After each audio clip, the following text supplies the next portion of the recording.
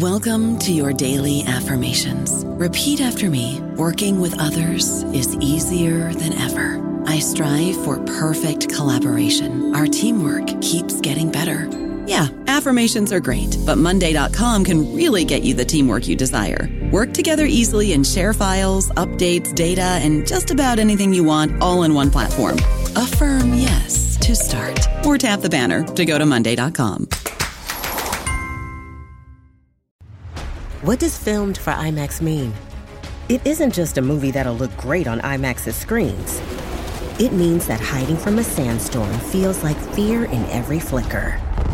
And every triumph is felt in every sound wave. And the things we've only imagined, you can truly experience those too. That's what filmed for IMAX means.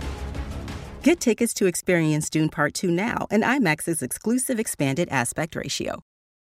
This episode is brought to you by Paramount Plus. Get in, loser! Mean Girls is now streaming on Paramount Plus. Join Katie Heron as she meets the plastics in Tina Fey's new twist on the modern classic. Get ready for more of the rumors, backstabbing, and jokes you loved from the original movie with some fetch surprises. Rated PG-13. Wear pink and head to ParamountPlus.com to try it free.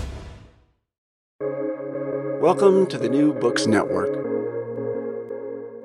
Hello, everybody, and welcome back to New Books in Art, a podcast channel on the New Books Network. I'm Holiday Powers, the host of the channel. Today, we'll be talking to Delinda Collier about her new book, Media Primitivism, Technological Art in Africa. Welcome, Delinda. Thanks. Good to be here. Delinda, I wonder if you could begin our interview by telling us a bit about yourself. Yeah, happy to. I am, I guess if we're going back to early days, I was born on the west coast of the U.S. in California and grew up kind of in the 70s and 80s there, and we moved subsequently to Arizona. So I had kind of a mixed background. And it took me a long time to get to college. I have to say I kind of went through a meandering route for a while and then finally went back to school at around 25 and went directly to grad school from there. I'm very much driven by ideas, and so that was when I had discovered that I could, interact with ideas, is when I got interested in college, and eventually got my PhD. And it was because, I had been thinking a lot about my family history, which my mom is South African. And for a long time, I was investigating what that meant and what my family history was on that side. And that's what really brought me to an interest in South African art, was when I figured out that there were a group of artists and a whole movement in South Africa on anti-apartheid art, that I really began to be interested in art history and began my research there, and just in modern and contemporary art generally. So when I finally got to Emory University to do my PhD there with Sydney Casper, I was planning to do South African art or something around that topic when she encouraged me to kind of look elsewhere and expand my horizons. And so at that point, I started to research African countries that had adopted Marxism-Leninism as an official state policy, and to look at the art that would have been produced under those regimes. And it led me to Angola. And so my first book was about Angolan art and socialism, and how those ideals of socialism proceeded historically into the contemporary moment, and what parts of those aspects of that art were preserved and which were discarded. And so my first book was on Angolan art and kind of following the history of some of those movements throughout the 70s and into today. And so this second book, I think, was following up from a lot of what I had started to investigate in the first book, which was how do media shape ideas? And, it occurred to me that contemporary African art is most often spoken about in terms of its content and its themes, and hardly ever in terms of its medium.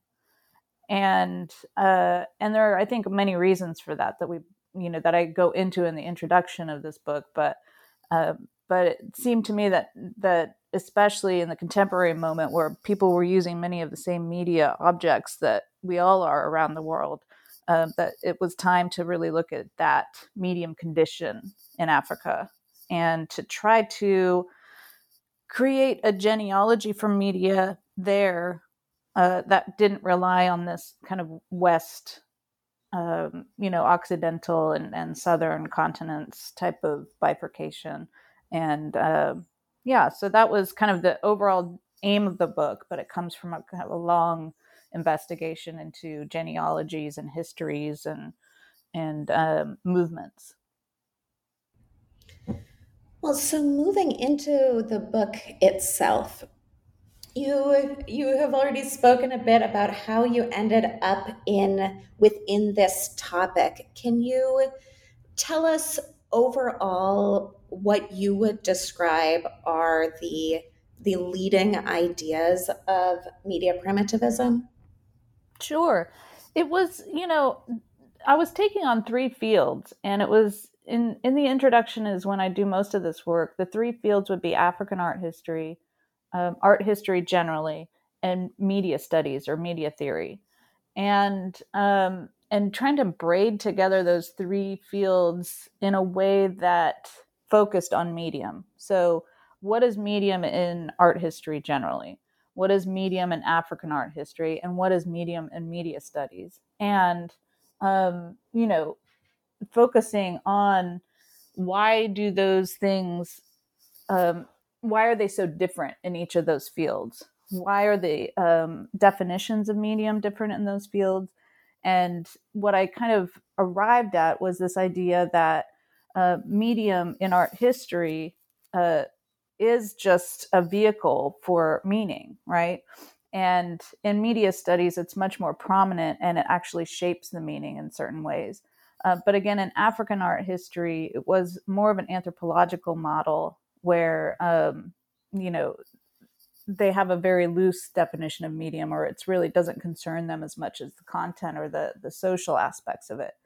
And so the primitivism part came in because there was a sense, or there's an overall stereotype in media studies and in art history generally that Africans are without mediation, that they are pure, that they, that they have a much more direct relationship with the earth, that there's a direct relationship with ideas and spirituality.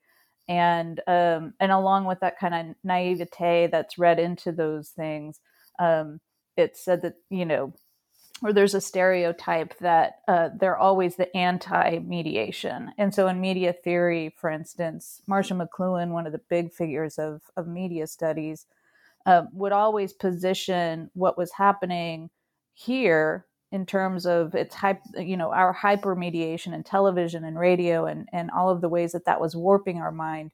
He would always pose that against the primitive African. And again, all of those things are in quotes, primitive being in quotes. But that was what he had to do to kind of create that theory, was to say, okay, what is the unmediated person? And what is the person who doesn't have that influence over their minds? And that's I mean, it's typical in media theory to always have that kind of straw man for the argument. And often it's an African of some sort. Sometimes it's an Asian. And so I was getting to that notion of, the reality of that, but then also what do African artists do with that? Not just with that history of the stereotype, but also how can we build a genealogy from media within Africa that does attend to the indigenous, articulations of philosophies of art. And so it was, after kind of building the introduction about, how these things have been stereotyped in these fields, then the rest of the book attends to exactly how Africans or African artists do this, and how do they identify their work, and what does the genealogy look like for them. And so in the chapters, then I tried to dispose of all the stereotypes and then go into what exactly the genealogy is being built within each of these media. Within your introduction, you lay out some of the really important themes and concepts that you then talk about over the course of the book. Could you define some of those for us and tell us about some of these big ideas, like the fetish within your work? Yeah, the fetish, and this was something, all of these, I have to say, primitivism, fetish, all of these things are really problematic terms. And so a few people have asked me why I even named the book Media Primitivism, because primitivism itself as a word has come in and out of history as a really kind of a negative term. And so fetish, primitivism, these terms, I'm looking at those anew because I think there is unfinished business in those terms. And so it's a risk to take up those terms again because they are so racist. But it was my argument that those still haven't been spent and they haven't been debunked in terms of media theory and some parts of art history. So fetish, this was a moniker that was used in the early days of exploration to sort of explain objects that mediated a relationship between European traders and African traders. And so at first it was just a pidgin term that everybody could use to talk about things that were being traded.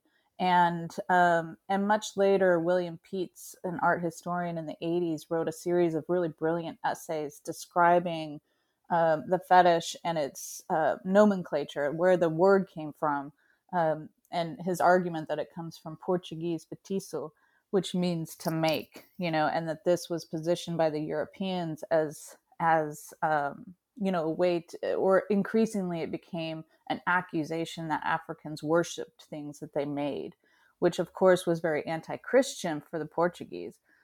And so throughout, though, I wanted to return to this idea of the fetish because it in a lot of ways still exists with us today, in that these objects that are in between kind of mediate our relationships. They mediate large relationships between countries and cultures and peoples, but they're also very much present in our personal lives.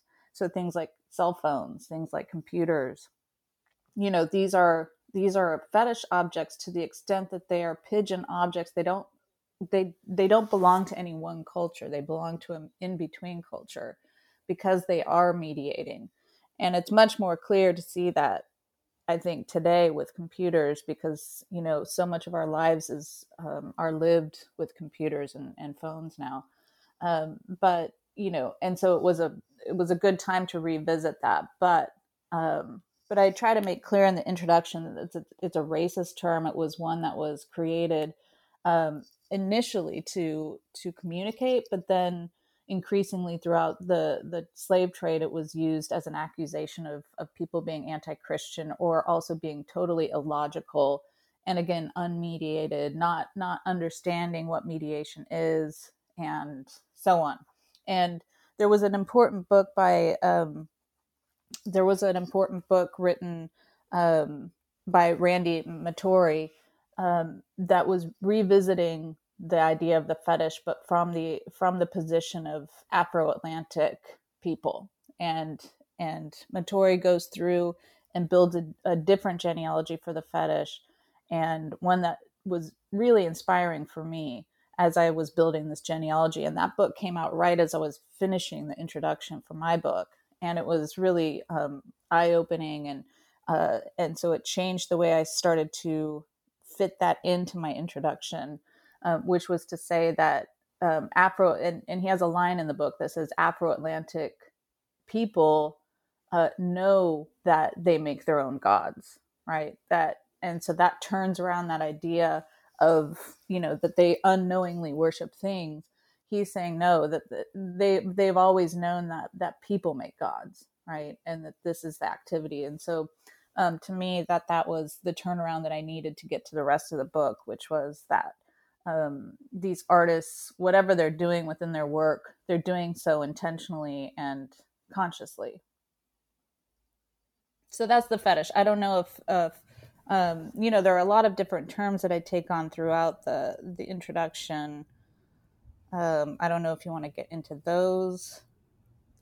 Do you think there are other terms within that? Because you are pulling at really a dense series of histories and ideas and really pulling those apart in the introduction.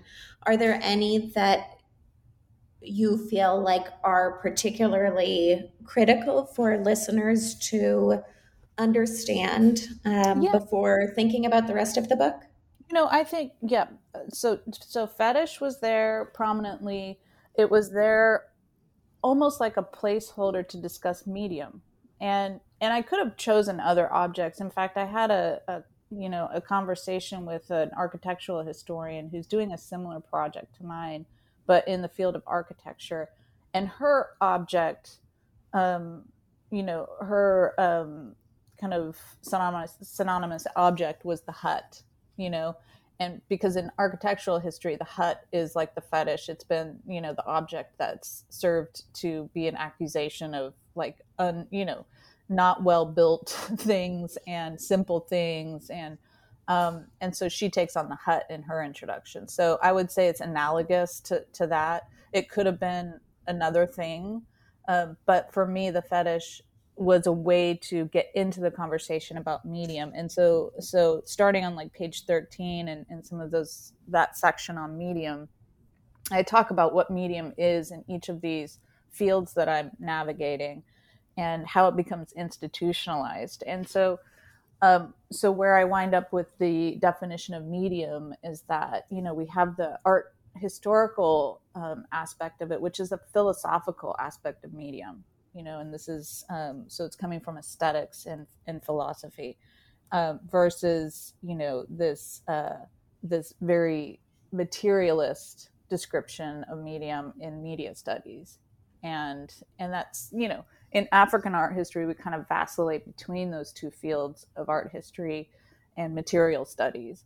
And so, so medium becomes a very important term too. And media as either, the plural of medium, or media also kind of connecting to how we think of media in the mainstream, which is television and radio and things like that. And so I'm trying to parse out those really carefully for the reader so that they understand where I'm coming from when I say medium. So you then move in your first chapter into a focus on film. Can you tell us about that? Yeah. So film is, and when I started this book, I looked at the span of objects that I was interested in and tried to locate them in terms of a, kind of a constellation of medias. In art history rarely takes on film because film history and film theory is such a field on its own. And so it was a little bit of a risk for me to put a film in this book. But it really was one of my desires to take on things that have had a flashpoint within African art history or African studies and the medium study. So this film also is just remarkable. This is Souleymane Cissé's Yélin, which is an incredibly important film and one that was finished in 1987, but it took him almost that entire decade to make. And Cissé in this film kind of abandons his social realism that he had been doing during the 70s and early 80s and goes into and makes a film that's allegorical and takes on a 14th century tale.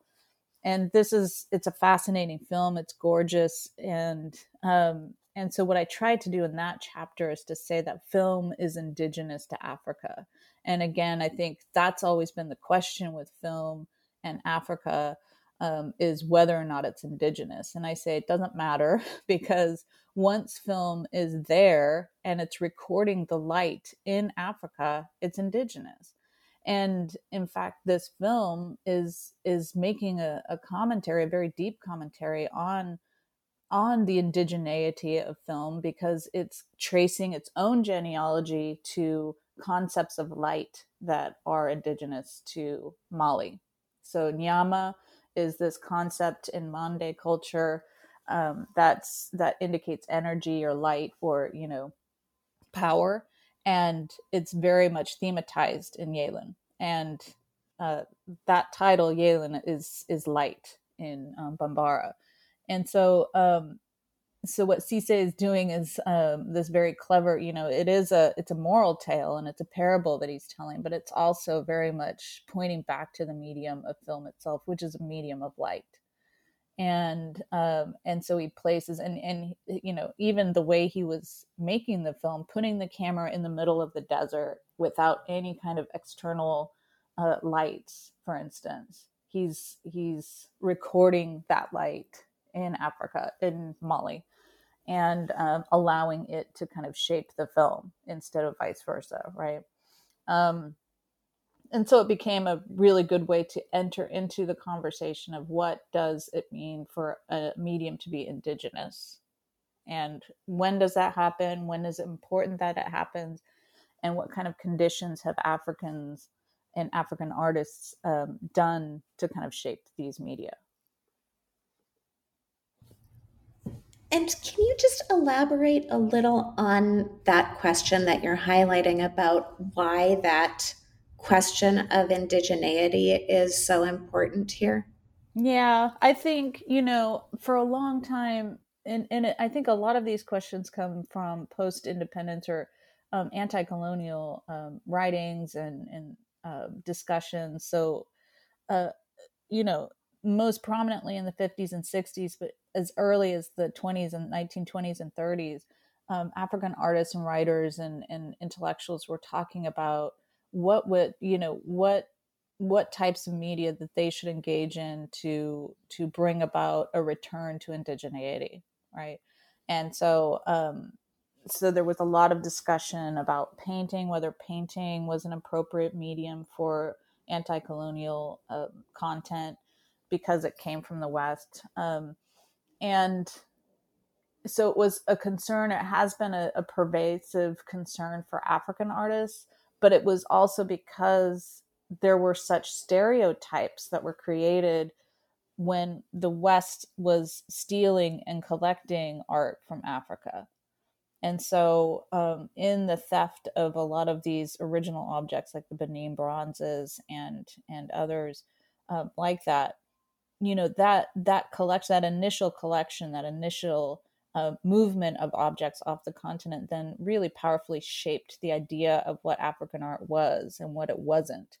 And so it wasn't painting, it wasn't anything, that looked like Western art.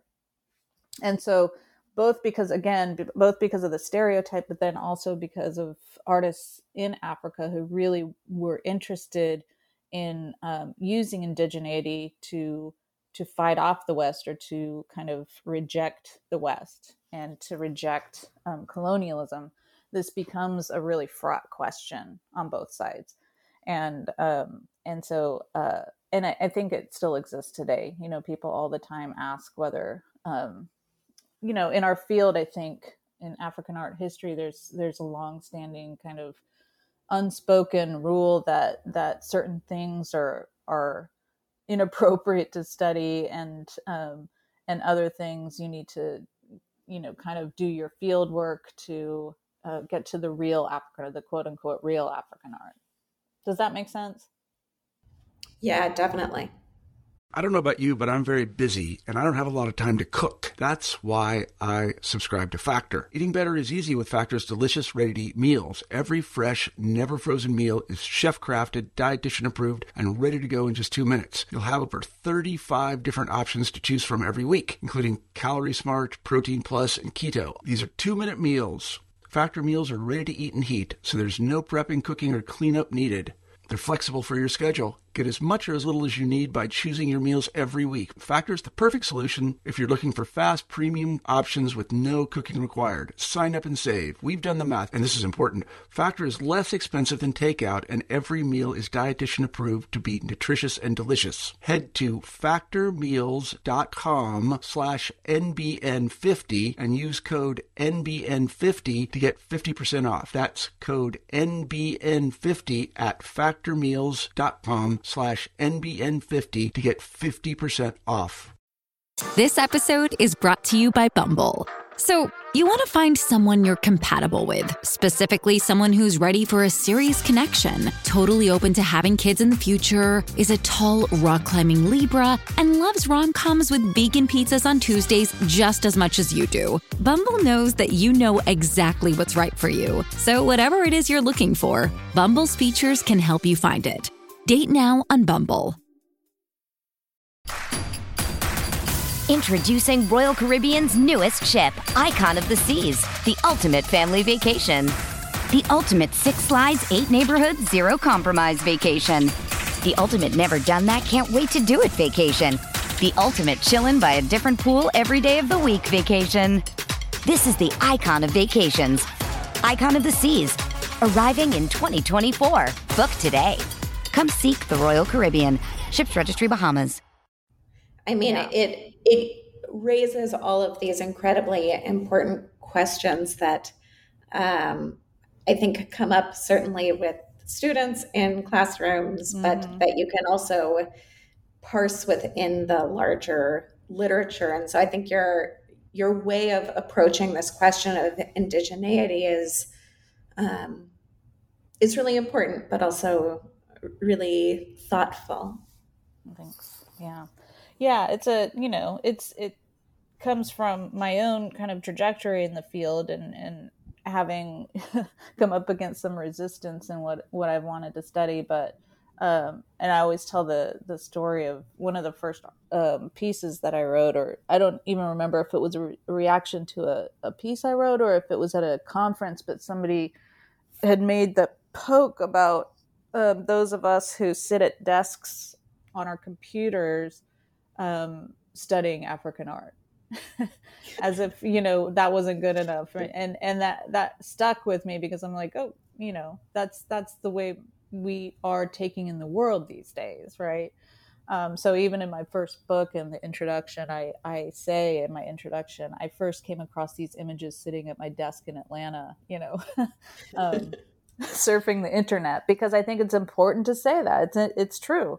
It's true that, and it's true that field work is something that not only is getting harder to do because there are less funding structures for that, but also is that the appropriate way for us to think about African art as this separate field from ours, and that exists elsewhere, so that's the other aspect of medium that I talk about throughout the book, is this idea of an elsewhere and over there, and this big space between us that just doesn't exist anymore. If I can WhatsApp my artist friend in Zambia, and have them respond in seconds, there is no field of African art, if that makes sense, And so I wanted to talk about it in a way that pays attention to that, but then also respects that there are huge differences and there is still that geographical space. It's just that we're experiencing it in a totally different way.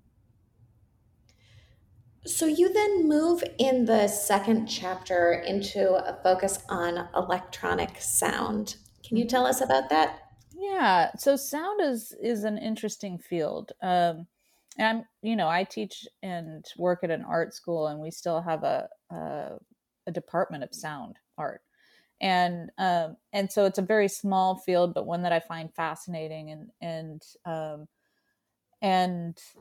also one that had, its own genealogy pretty clearly spelled out as coming from, a set of French intellectuals that were working with electronic sound in the 1950s. And,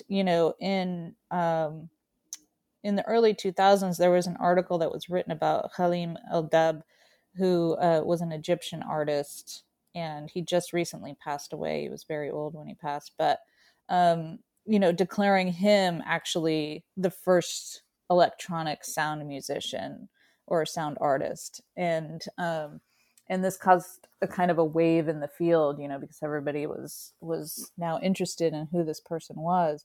And this was, because it was really upending this long history of a French genealogy to sound art that was very modernist, very much about isolating a pure sound, much like, we talk about Mondrian or other modern painters as isolating colors or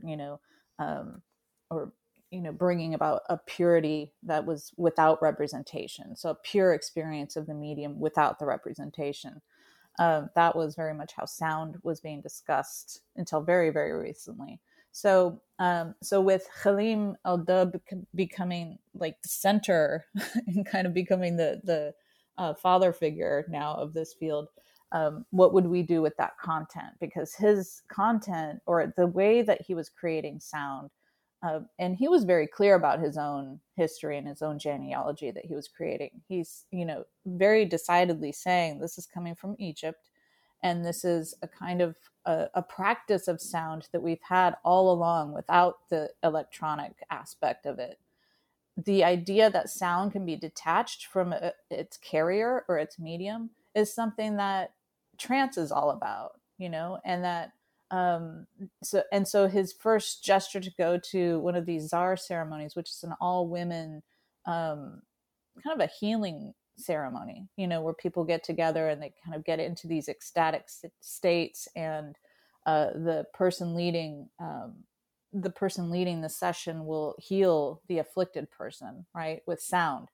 And it's very much said that this person is possessed by another person's sound or energy or, vibration. And so that is what, he does his first electronic piece based on a recording that he took, I guess, quote unquote, you could call it in the field, right? Because he went from his radio station to this other neighborhood and recorded this and brought it back to the radio station, and then fiddled around with the sound and kind of had it bounce off the walls and do different reverb effects.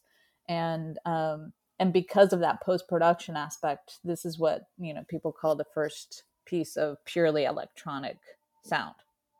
So, and he's a musician, and there's also a long-standing kind of, there's a long-standing debate within the field of sound of how much it is or it isn't connected to music.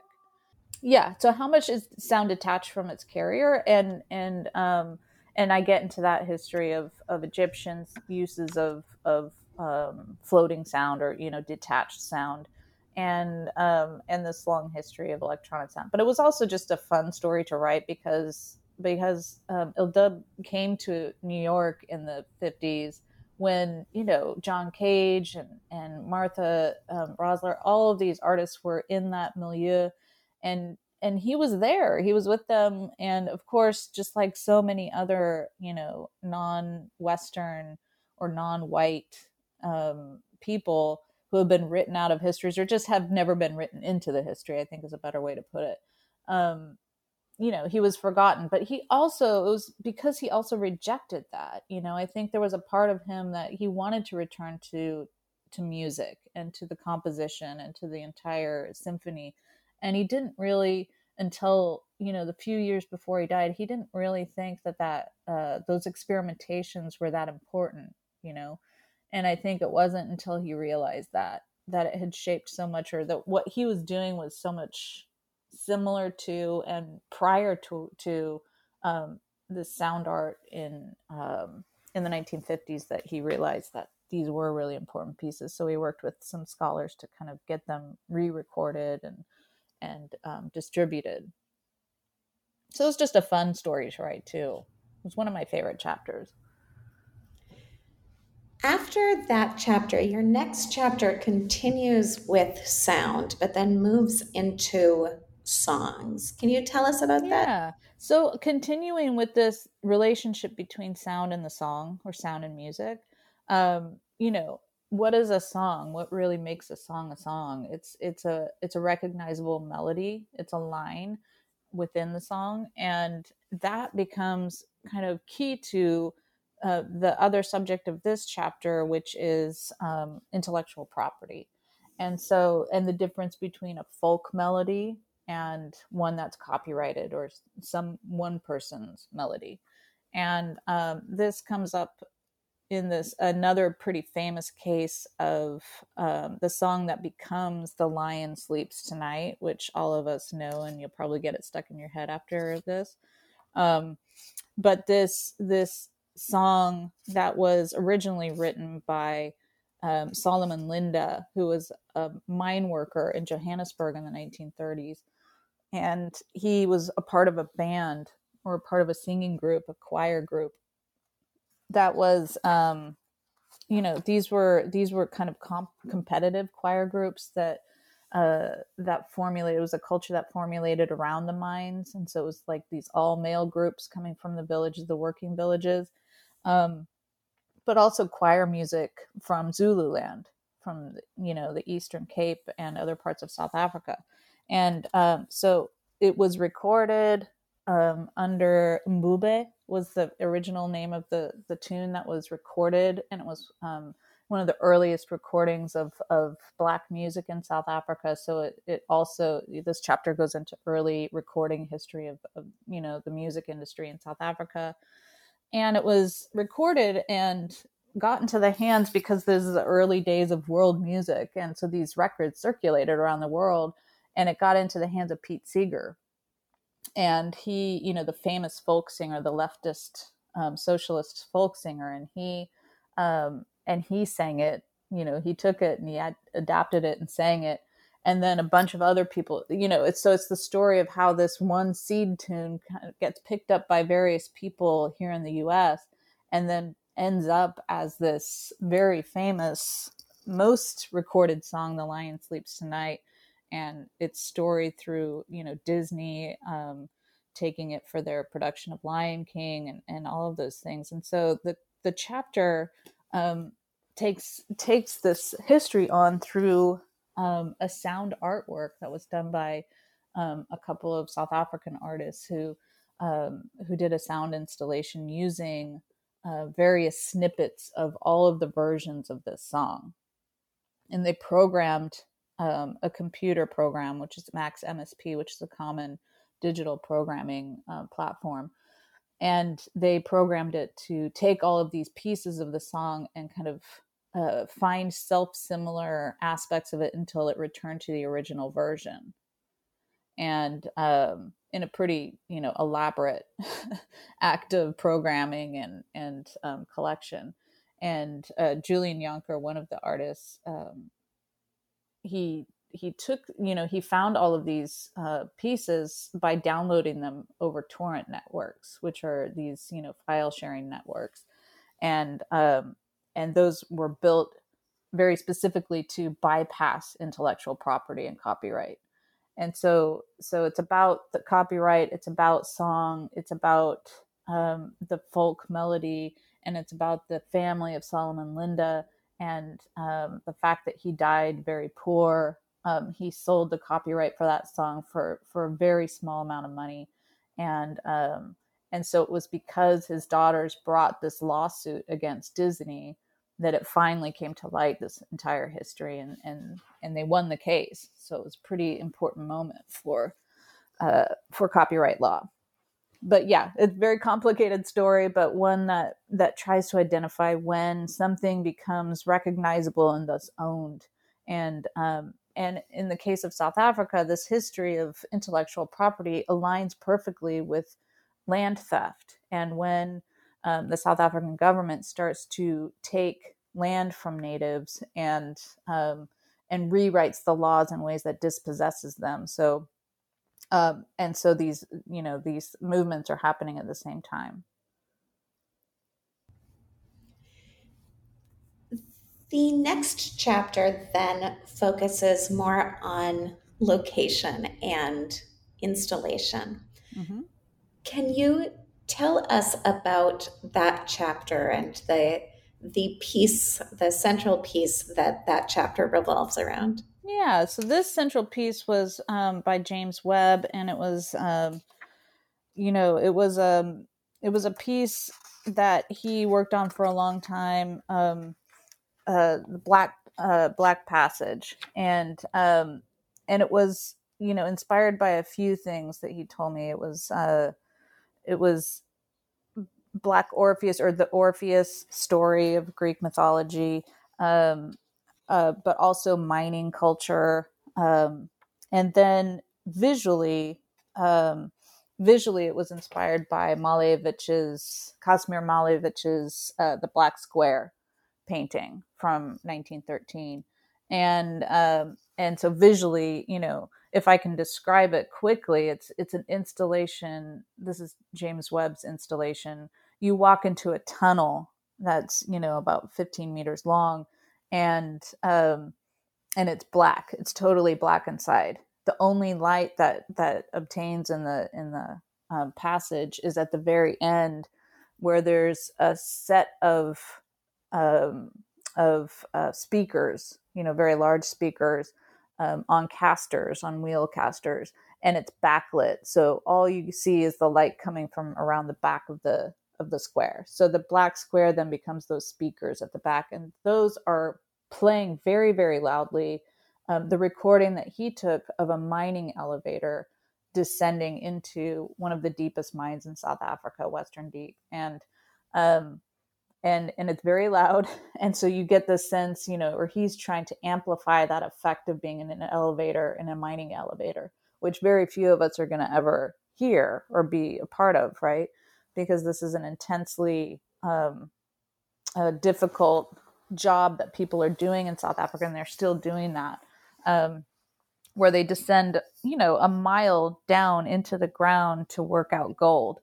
And so this entire setup becomes a discussion of, the history of mining in South Africa and the ways in which it's being portrayed for the rest of the world who doesn't do that work, because it's such intense work and it's such a history, and it maps so easily for James Webb onto the story of Orpheus descending to the underworld and coming back, and retrieving the desired object, right?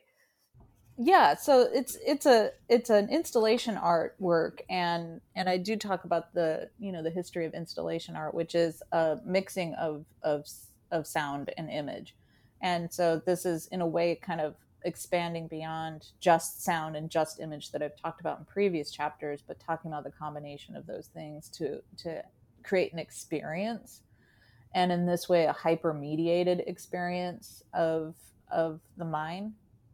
And writing that we, and by saying we, I do that on purpose, the we that never goes into the mine.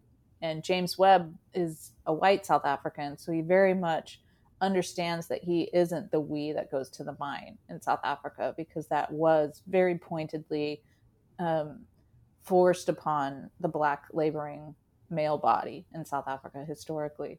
And so part of what he understands of this is that this is an overcompensation. And so this very loud experience that he's trying to get the viewer, the experiencer to take part in, is that overcompensation of the representation of the mine, right? Because that's impossible. It's impossible to represent the mine. And so it also goes into the attempts historically to do that, which is like photographs of it, films of it.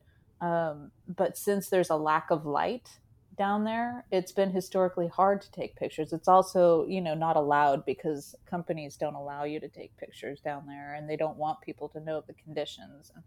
And so it does talk about the limits of what we can represent, and the limits of empathy when we talk about, workers and being aligned with workers. It talks about the limits of that even. And so, very much takes on that history of a moment with Malevich's painting, where he declares representation is almost dead, right? By putting this black square up and saying that all representation is for luxury and, the bourgeois class, and we ought to eliminate all representation. In chapter 5, you then move into electricity and energy. Do you want to tell us about that chapter? Yeah. So again, following on the past chapter, talking about representation and those things not being enough for things, we move into this discussion of a piece or set of pieces by Jean Kantambai Mukendi in Congo, and he's an artist who found his way to art through the field of electronic engineering, and his father was an electronic engineer. And his mother was a secretary, and both of them worked for the mines and in Congo. And Congo, the story of mining is much the same as it is in South Africa, where it's intensely exploitive and has been the cause of countless lives and traumatic histories. And so Mukendi is, very interested in taking that history back for Congo and beginning the work of repairing and healing from those histories. One of the things that he started to do, and one of the reasons he started to make these installation pieces, or kind of sculptural pieces, I guess is a better way to put it, was that he was teaching people around him how to safely hack into the electricity grid in Congo. Because in many places around the world, when people can't afford to pay the state or to pay state entities to hook them up with electricity, they just simply, hack or put their wires into the system themselves. And it's dangerous, obviously. So what he was doing was to say, this is how you do it carefully. This is how you do it safely. So he's essentially teaching his neighbors about voltage and how to ground something properly, and all of the different permutations of how you can wire something to something else. But then in the process becomes, more deeply interested in the conceptual issues around energy and how it's produced and what that means. And he does all sorts, he's kind of this math whiz. He does all of these calculations about people's access to electricity seems to map exactly onto their lifespan. And he calculates people's lifespan by their access to electricity, and shows that these things are all related, and they all speak to the failure of the state after colonialism. They speak to the post-colonial condition in Africa in many ways. And so he's also saying we need to return to a different type of energy, that one that takes into account the human, one that doesn't extract, but instead produces and is respectful to human bodies and human people. And so a lot of these machines that he was building around 2010 were, he would have food in jars, for instance, decomposing and producing their own electricity from the decomposition and wiring those and showing the effects of those. And really getting to like this organic and, again, indigenous understanding of energy, something that was closer to the earth, closer to the people, and less about, going and pillaging and taking out from Africa.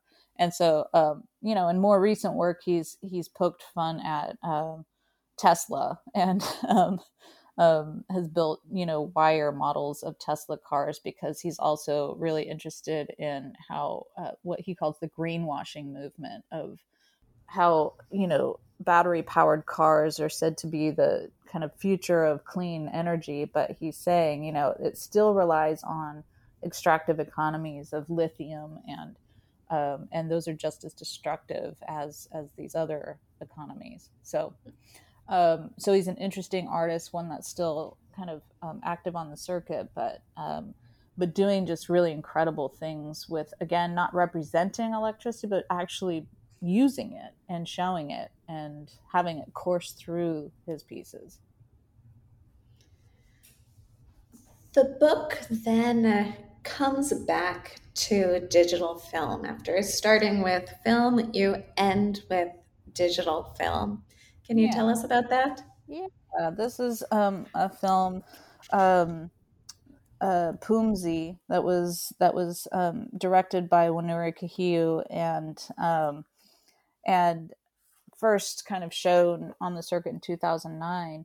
And it was, it's a short film. It's about, I think 12 minutes long. And it's interesting because, again, I think to a certain extent, it's pretty clear what the film is about. It's about, it opens in this history, or this museum of natural history. That's clear that, and it makes it clear with the shots that the world, or the alive world, or, the natural world is dead, and that everybody's kind of living in these pods. And it's futuristic, but it's also dystopian, the way many, science fiction films are. And, but it's set in Africa. It's set in East Africa, and it's, Kahio herself is Kenyan. And so she's really setting it in her own place, in her own country. And it becomes also a parable and a moral tale of what happens when you expend the earth's resources and you don't care for it. And it follows the story of a young girl who leaves the pod to go save the earth, essentially, to go save the seed. And so it's very much representational. And, for a while I debated whether to even include this film because it is so thematic, but then realized, that this is, in the age of ubiquitous media, and by that I mean all of us are, and I do mean the majority of the earth now, are using digital media for communication and representation. In this age that we're living in, it gives way to an extreme amount of content, right? We talk about content all the time, content producers, content, providers, and things like that. Again, that seem to disappear the entire apparatus of how those things are delivered, which is through, fiber optic cables and internet systems and all of these really intrusive and earth taking, earth, they're resource heavy, right? Server farms. We talk about how much energy, streaming films take. I think there was a huge topic about that at the beginning of the pandemic, that Netflix was taking more energy than most countries, a lot of small countries. So it talks about a little bit about that, but then also just the history of the green movement in Kenya and various historical figures who attempted to save forests there, and the Mau Mau rebellion, and a lot of that history there, the history of the environmental movement in Kenya, and winds up kind of discussing light and digital light again to bring us back to a full circle from Yalen, the first chapter on filmic light. So now we're into digital light, and just winds up kind of almost like a plea to pay attention to these things. And then the afterword goes into that, which I was writing right as we all shut down into the pandemic, right? And it was becoming clear how fraught our world had become in many ways. So it was a kind of a low note to wind up on, but also one that I think for Kahio, who's so committed to environmental issues and to empowerment, especially of women and girls, that was also a call to action in a way. And I mean, at the end, within your conclusion, you do also address that fraught moment, but that sense of everybody being so interconnected. Yeah, exactly.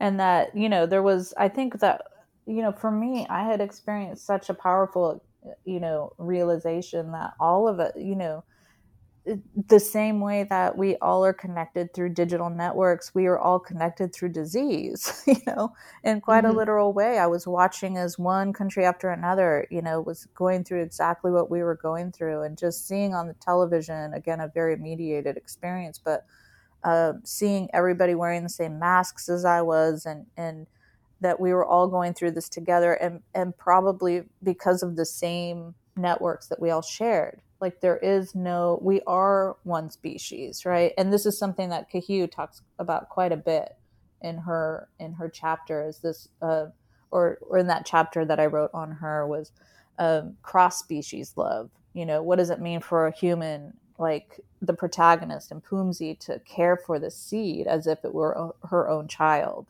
And so a cross-species love that's required, but also one that caused the pandemic, arguably, right? That we can't think of ourselves as kind of the lords of the earth, and that we're here to extract things and we're here to consume things, but instead we should think about these kind of old ideas of the ecosystem and cybernetics. I discussed cybernetics at the end of that chapter too, and some of those early arguments that humans and systems are the same, and we ought to act that way, Well, Delinda, we have taken up a lot of your time. Can you tell us, just before we sign off, can you tell us what you're working on now? Yeah, I've been in recent months working on crypto cultures, and to a certain extent NFTs, but I know that's a little bit of a fraught term for a lot of people, but just different ways of creating artwork, but also of networks through crypto cultures, and connecting even crypto cultures to cultures of the Afro-Atlantic, and to various ways of obscurity and hiding, but also of creating networks that sustain and help one another. So yeah, so I, beginnings of projects, but little articles here and there on that. Oh, that sounds wonderful. Well, Delinda, thank you so much for joining us. Thank you. This has been a pleasure. Take care.